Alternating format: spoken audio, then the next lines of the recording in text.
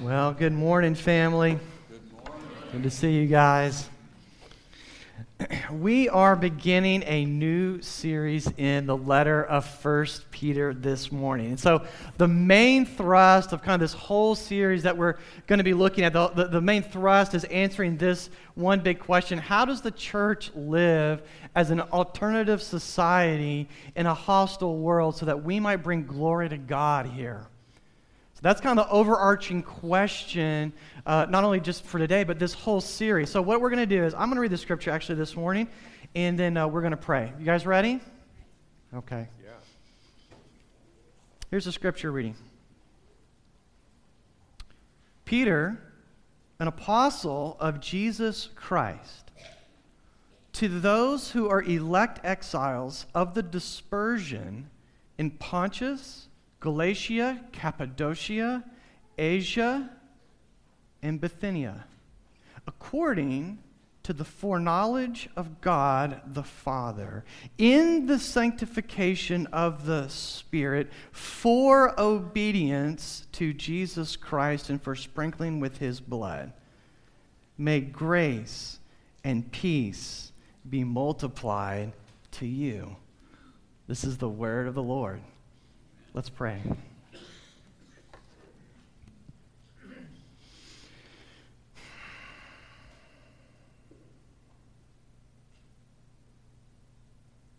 Heavenly Father, we pause to thank you for your word to us. We need, God, we need you to talk to us today.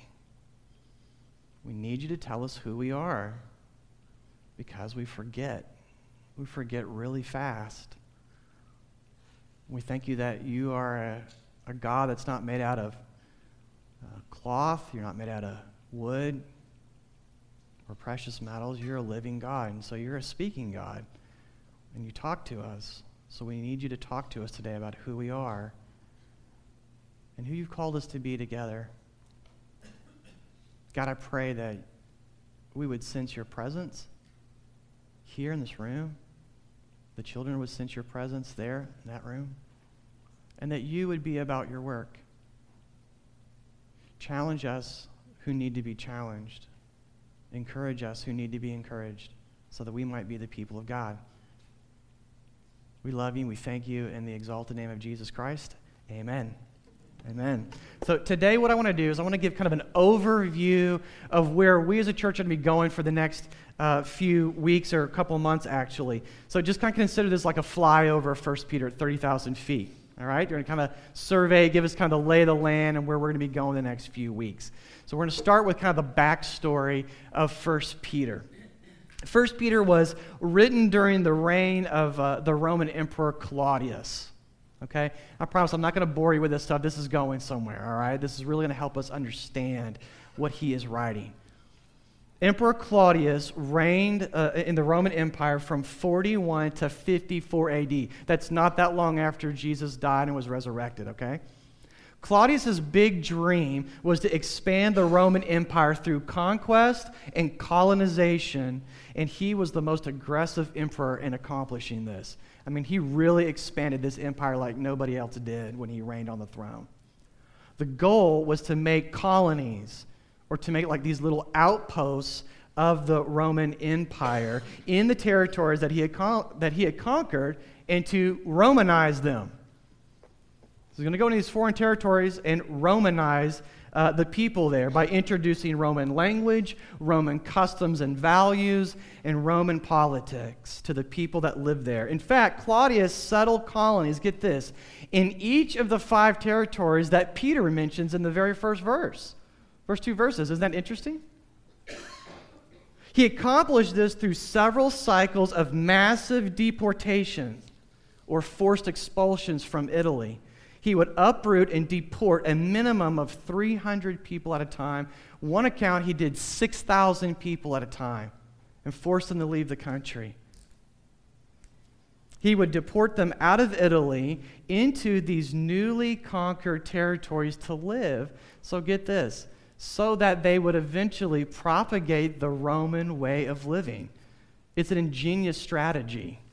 And what's interesting is that Claudius usually chose people that he deemed as foreigners to do this, except for he was the one emperor that made it a good thing. He put a positive spin on it for people. So he would choose people that the locals would consider foreigners. I mean, they were loyal to Rome, but they weren't loyal enough. They were patriotic, but they weren't patriotic enough for him. And so they would be the ones on the list to go. These would be people that had jobs that did not directly support the cause of Rome. At one point, that was only 2 jobs, teachers and doctors. Everyone else, you might be on the list to go. Because it didn't seem like you were supporting Rome with the work you were doing with your hands. Out you go. If you practice a philosophy or a religion, like Druidism was a big one. He didn't like people that practiced Druidism. But if you taught or practiced a philosophy or a religion that didn't look Roman enough, it didn't sound Roman enough, you might be a threat to Rome. So out you go. You get to be part of colonizing at the very edge of the Roman Empire. Aren't you lucky? Ethnically, if you did not look Roman enough, if you didn't sound when you spoke Roman enough, out you go. You just got elected to be part of our colony. So around 49 AD, after he had already banned Jews and Christians from meeting together in groups, he just decided to just be better for everyone if they were to leave Rome. And so that was a massive deportation. And Christians were caught up in that as well as Jews. Now I want you to imagine this. Imagine these people who were not really wanted in their home nation, and they weren't really given full citizenship in their home nation. They're forcibly resettled in a foreign territory. Now picture that in your mind for a second, what that would feel like. Do you think the people that were in those territories are going to want to receive and accept those people? Nope. Not at all. They're not going to like the fact that they are there. So get this, guys. These people are doubly rejected. They're doubly rejected.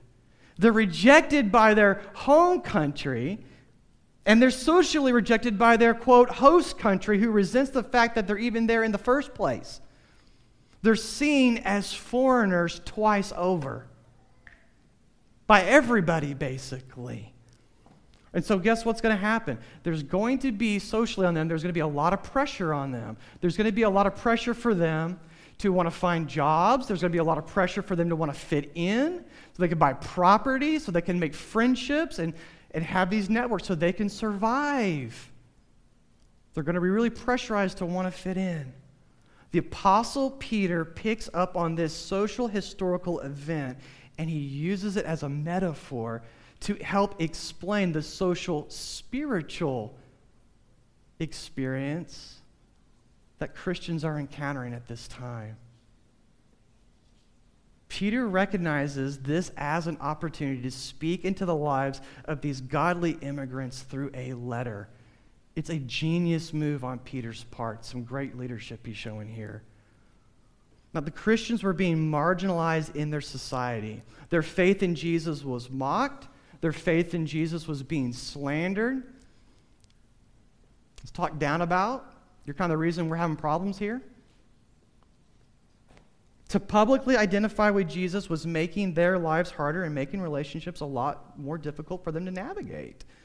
They were experiencing alienation and rejection from friends, from neighbors, even own family members. Christians were experiencing this alienation, this separation. Additionally, they were experiencing the loss of honor. And this is a big thing that we're going to talk about in 1 Peter. They were experiencing the loss of honor, the loss of social networks that they once had, the loss of opportunities because they professed Christ as their Lord and lived by his values. Now, there is not full-blown government-endorsed persecution of the Christians yet. That's going to come later in history. This is more sporadic and spasmodic. They're little flare-ups. It's more social. But socially, things are getting uncomfortable for these small communities of believers who would gather together regularly in the name of Jesus Christ. They are suffering because they're living by a different set of values, priorities, and allegiances than their pagan neighbors and family members. And they're being rejected, or they're being shamed for that. And the Apostle Peter writes to encourage them to continue hoping in God and to continue living as Christians in the world. He's often called the Apostle of Hope. This is a very hopeful letter. Here are some themes that we're going to be covering in this series. That's the backstory. Here's the letter. The first theme is this: conduct and identity. Conduct and identity. The new birth creates a new identity for Christian individuals. Peter addresses the Christians in Asia Minor as elect exiles. That's how they're supposed to see themselves in society as they live, and that's how you and I, we're supposed to see ourselves that way as well. It's good for us. We're going to talk a little bit more about that in a minute, but this new identity came from somewhere. They didn't choose this identity for themselves. This is what Peter is saying. It was created and given to them by God. They were elect exiles or chosen foreigners in the world because God has caused them to be born again to a new life. And so our identity, our new identity, supersedes all other earthly identities. God is now our Father, Christ is now our Lord, and He is our Savior. Because we have been born again, because our identity has fundamentally changed, we have new desires. Like we actually want to obey God now. That's a new desire. We have new goals that we are living for, like to love one another. Let's go to 1 Peter 1, verse 22 and 23. Peter says, having purified your souls by your obedience to the truth for a sincere brotherly love, love one another earnestly from a pure heart, since you have been born again, not of perishable seed, but of imperishable, through the living and abiding Word of God. Because we are born again, we now want to live lives that are ever increasingly holy. We want to reflect the holiness, and get this, the beauty of our God in every aspect of our life. We want to reflect His holiness and His beauty in every aspect of our personal life, in our professional life, in our social life. Being a Christian radically reshapes how you see everything in your life. It can only be described as being born again. A new birth has happened. Second theme: conduct and community. Conduct and community. The new birth creates an alternative society among Christians. 1 Peter chapter 2, verse 4 through 5 is an example of this. He says, as you come to Him, a living stone rejected by men, but in the sight of God, chosen and precious, you yourselves, like living stones, are being built up as a spiritual house to be a holy priesthood, to offer spiritual sacrifices acceptable to God through Jesus Christ. We have been born again for a much greater purpose than getting a ticket to heaven when we die, family. We need to know that. I mean, that's great, but that is not the whole gospel message.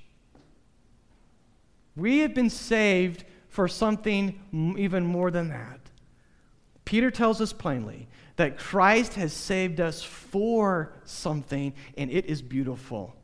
It is gorgeous. It is epic. God is redeeming for Himself a community of people, the people of God. A people that the entire unbelieving world, get this, will be able to look at and see like a building. You know, we say the church isn't a building. Well, yes and no. Peter says it's a building. It's a building of people. They're being put together, assembled, formed, so that people can see it. The local church is to be a visible outpost, a visible colony of the kingdom of God on earth. We are to live together as an alternative society to the society that we are placed in, that people can look at the people of God and give glory to God. Look how great our God is. We collectively do marriage and family God's way, not the world's way. We collectively make, save, give, and spend money God's way, not the world's way. We collectively work our jobs and are motivated in our jobs God's way, by God's motivations, not the world's way, the world's motivations. You guys tracking with me? God has made us an alternative society in society. 1 Peter 4, verses 8 through 9 says, above all, which means this is pretty important, above all, keep loving one another. Keep loving one another earnestly, since love covers a multitude of sins. Show hospitality to one another without grumbling. Because we have been born again, Christians are to show love to fellow believers, regardless of their nationality or family tree or status in society. And that is different than the way the world works. We are to live as a counterculture to the dominant culture. Third theme, conduct and suffering. Conduct and suffering. You knew I was going to go here, right? The new birth transforms suffering into honor. This is crazy. 1 Peter chapter 4, verse 14. Check this out. If you are insulted, so that should just let us know what kind of suffering they were experiencing. This is social, right? If you are insulted for the name of Christ, there's kind of that caveat. It needs to be for this reason, not just because you're like obnoxious. If you're insulted for the name of Christ, you are blessed. Why? Because the Spirit of glory and of God rests on you. When we live by our new identity that God has given us, and when we live as a part of an alternative society that God has created, that is going to be very attractive to some people.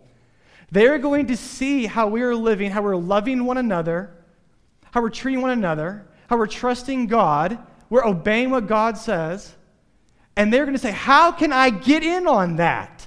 That's great. But others will see how different we are, and they're going to feel threatened. Just like the people who were conquered by Rome resented the colonies that were trying to Romanize them, people will resent Christians for trying to, quote, Christianize them. They're not going to all like that. Unbelievers will be tolerant to us as long as our alternative society stays private, stays indoors, it doesn't spread to other people in our culture. That'll be fine. That's good. But you know what? That's exactly what Christ has commanded us to do, to have it to spread to all people. Make disciples of all nations, right? He's commanded us to do this through our words and through our deeds. So that's not going to always match up, is it? When Christ's values and authorities comes in conflicts with our family's culture or when our society's culture, we're going to suffer, Christians. It's not a weird thing. It shouldn't be strange. There are some traditions, events, or ideologies that we just can't participate in as Christians. We just can't because they don't tell the truth about God. And because they dishonor people that are made in God's image, and we love all people.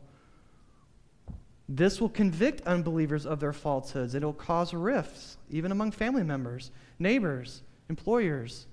employees, friends. We'll be called troublemakers. We'll be called disturbers of the peace sometimes. Therefore, there will be great pressure on us to over-accommodate to the culture so that we can still keep those relationships alive. We can still keep those opportunities open so that we might avoid the experience of being rejected or despised. Hey, it hurts being rejected, does it not? Just me? Look, I don't care who you are. That's hard. I don't care who you are. It's difficult. And so Pastor Peter here, he's going to teach us that it is better to suffer than to sin. And that's a big theme in this letter. It is better to suffer than to deny being a Christian with our life, which is a lesson that Peter knows pretty well, doesn't he? He's going to tell us that it's better to lose your status with your friends. It's better to lose your relationship with your own family. It's better to be dishonored by your coworkers than to bear false witness about God with your life. He's going to put it positively this way. There is honor in being dishonored. There's honor in being dishonored, family.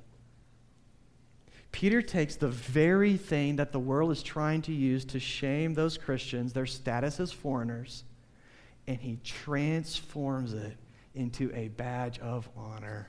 Isn't that amazing?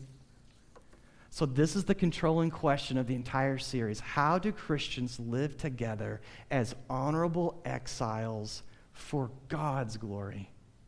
So that people might know God.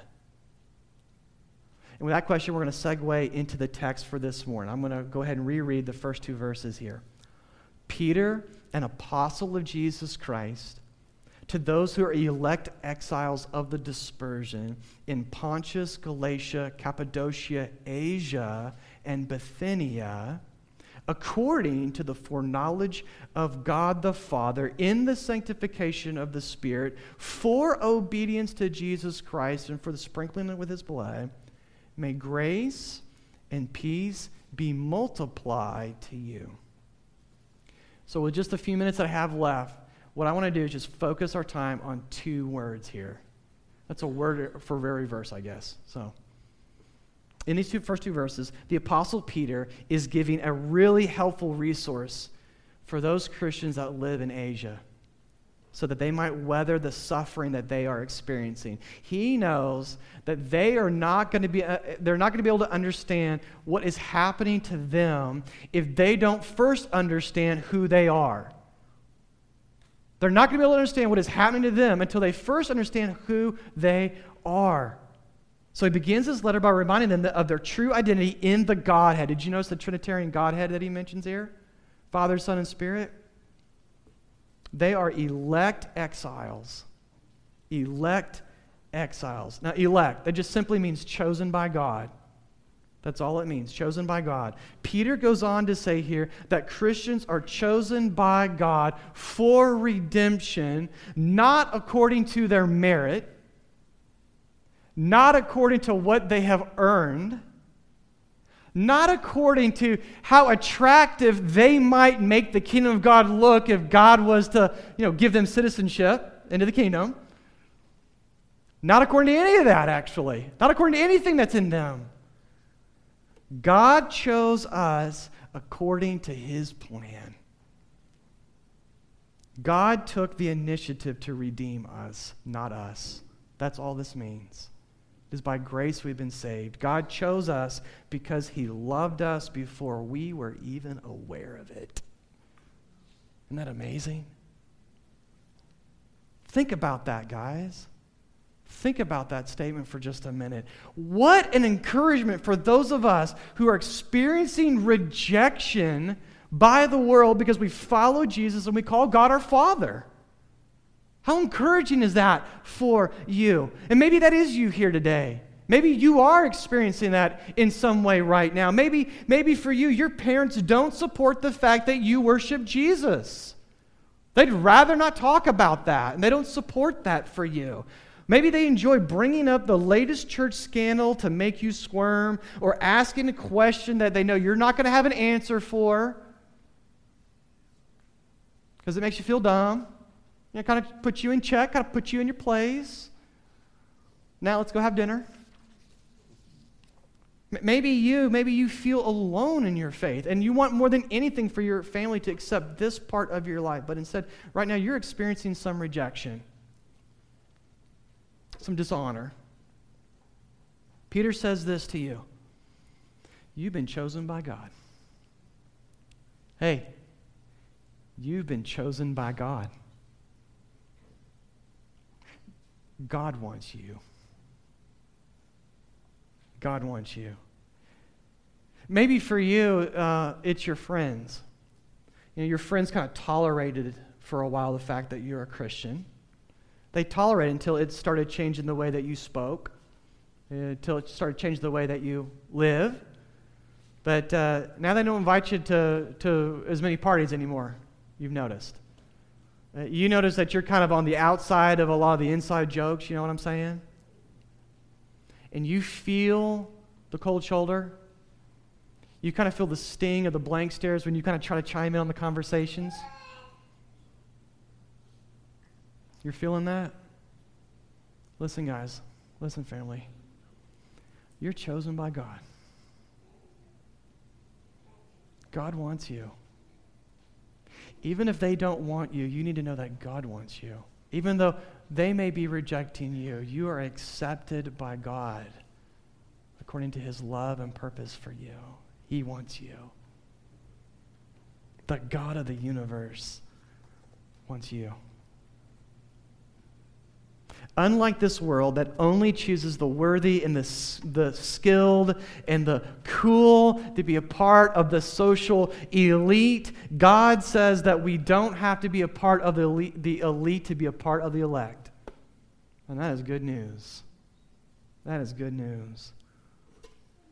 We are elect exiles. Exile. That simply means foreigner. We've kind of already been talking about this. It means to be a foreigner. It means to be a stranger somewhere. Here's what we need to know. You will be seen as different. You will be seen as other. And that's normal. It's a part of your identity. It's a part of my identity. To live in this world as one of the elect means that we will not feel at home in society no matter how hard we try, no matter how hard we upgrade the house, no matter how hard we try to fit in with the fashion and all that kind of stuff. We're just not going to completely fit in. Though we will enjoy and affirm some of the things that our neighbors do, many of the things that our neighbors do, we will never fully embrace all that they do. Why? Because we've been fully embraced by God. We've been fully embraced by God. Christians will not fully affirm or participate in everything that the dominant society does because we belong to a different society, fundamentally. We are citizens of a different kingdom. Let me put it this way. We're all living here on a visa. If you're a Christian, you're living here on a visa. So think about that. Let that give you maybe some empathy for one another.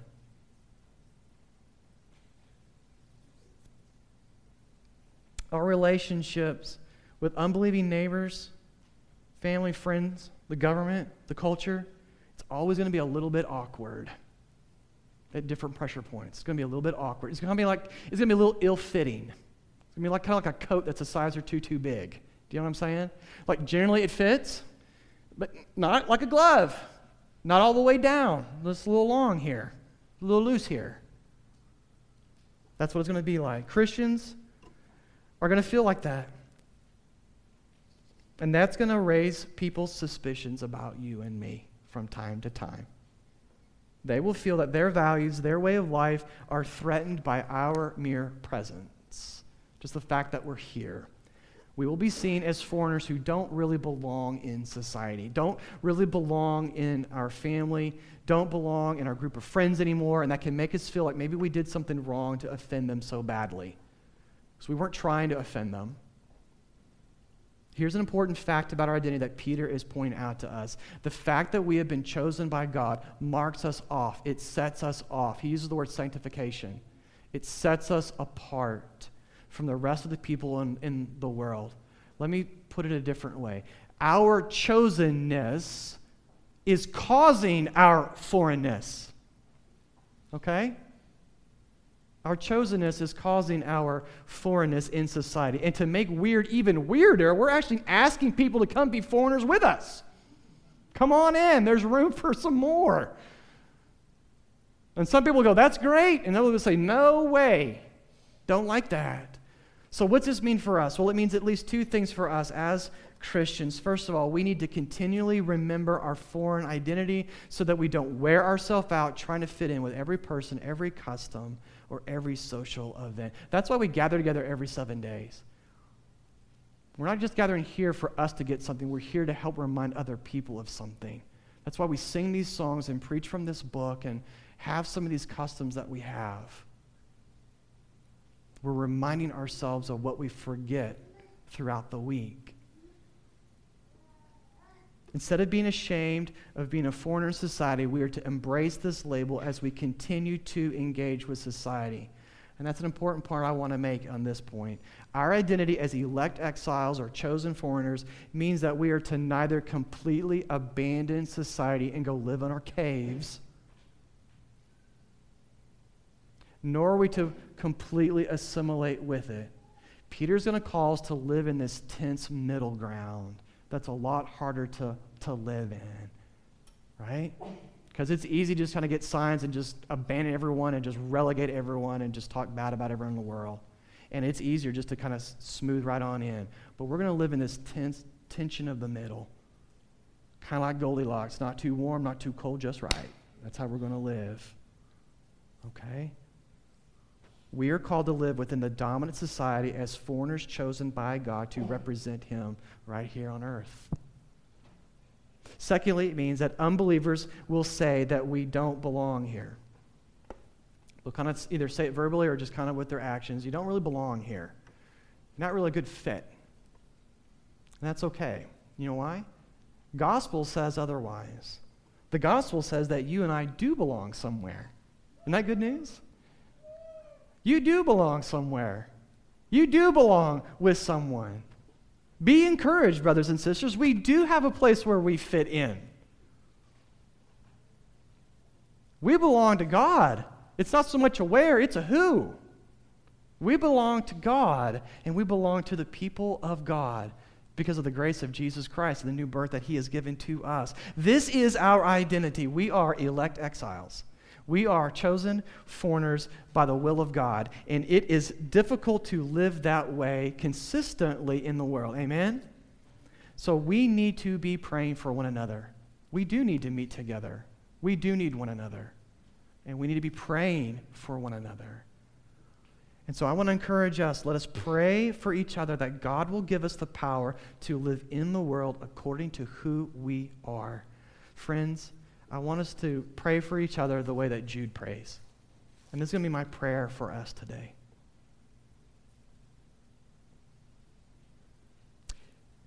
Keep yourself in God's love as you wait for the mercy of our Lord Jesus to bring you to eternal life. Be merciful to those who doubt. Save others by snatching them from the fire. To others show mercy mixed with fear, hating even the clothing stained by corrupted flesh. And now to Him who is able to keep you from falling and to present you before His glorious presence without fault and with great joy. To the only God, our Savior, be glory, majesty, power, and authority through Jesus Christ our Lord, before all ages, and now, and forevermore. Amen. Amen.